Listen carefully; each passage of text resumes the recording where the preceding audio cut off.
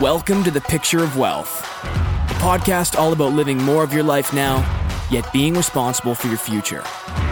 Lifestyle experimenter, wealth scientist, and financial coach Dustin shares life hacks, wealth tips, and interviews successful entrepreneurs on how they're thriving in happiness, purpose, and prosperity. All right, informal podcast. I am in a house that is quiet. Kids are at preschool. I've got the cat nicely resting beside me, and we recently moved, and I was moving some old photo albums and came across some pictures of an activity that Jody and I did a number of years ago, which was skydiving. And I asked her, I said, is skydiving as a parent different than skydiving not as a parent? And obviously, there's obvious reasons that it is different, but at the same time, I was debating that the reality of us going skydiving now, again, with kids is not any different of a risk than it used to be. And, she had quite a good stance on why we shouldn't as parents. But fear makes us see the world differently. To the man who is afraid, everything rustles is a quote that I can't remember what came or where that book came from. But, she said she'd never do it, now as we have kids. And I say, the risk is the same, and if not the odds, are probably better that we'd have a more successful jump because there's probably more regulation and the technology's gotten better. But now any debate that mixes spouse and children and life and death is probably a recipe for what we call circular logic. And if you throw money and the cost of something like that into the mix, you've got a potential for basically a box of fireworks going off in your garage.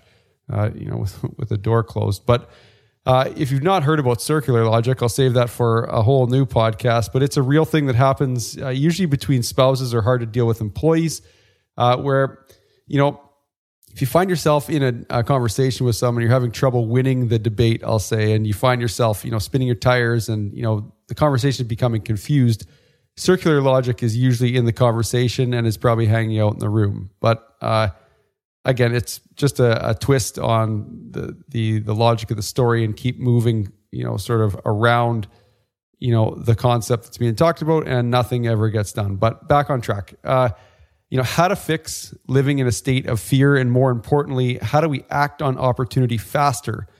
I'm talking specific about money and business opportunity, and really, I view it as being quite simple. It's limit the amount of unknowns in your financial life. And we're talking about, capturing opportunity. One needs to act quickly, usually. So knowing your numbers, either have your advisor track and give you updates in a format that resonates with you. I know many of my clients like written plans, but most have gravitated towards, a visual picture of one page. What do I have? Where am I going? And what are the risks that are present? We call that a dashboard document. And you could make one yourself, just fast summarize what you have, investments, what's your company value if you're a business owner, what debts do you have, what life insurance do you have, and the values of your real estate, and put beside the values of your real estate, your mortgage number. And from there, you could then take that to an accountant and, ask him or her if, you're missing anything. And that is your financial dashboard. And now you're armed to make quick decisions. When you need to buy a dip in the market, you know exactly where you're at financially, where your risks are, and say, hey, there's a dip in the market, let's buy. Or if you're going to buy a real estate asset, maybe your neighbor just came to you and said, hey, we're thinking about selling. Well, before they got to a realtor and said something, maybe you could come up with an idea. Or, if you've got, real estate listings that you're seeing, there's a lot of other people with cash out there. You need to be able to act quickly. Well, come back to your dashboard. Yeah, we're in good shape. We understand the risks. We're going to move forward. Now, when in doubt, if you're feeling overwhelmed with trying to make these decisions, it sounds, very basic, but 3 long, deep breaths actually does change the chemistry and may help you change a fear situation into a positive experience of excitement, alertness, a place of learning. You're going to learn things. You're going to meet new people. Maybe it's pleasure and discovery. If you're looking for readable books, or what I would call, digestible books, and not deep into the weeds of psychology, but, readable books that help you focus on what's important to you, which then helps you identify if an opportunity is actually an opportunity. We all hear people at cocktail parties that bought stock or bought a piece of real estate. You think, oh man, I wish I would have done that. But if your values aren't aligned or what you want to focus on or what's important to you is not connected to that opportunity, then you don't even need to think about it or worry about it. But here are the books that I itemized. Think and Grow Rich by Napoleon Hill, The Happiness Project, Ikigai, The Happiness Trap. And a book I just finished is called Conscious Luck. And I was sitting the other day thinking of some of my top clients, and I saw a similarity. Luck. They've been in the right place, the right time.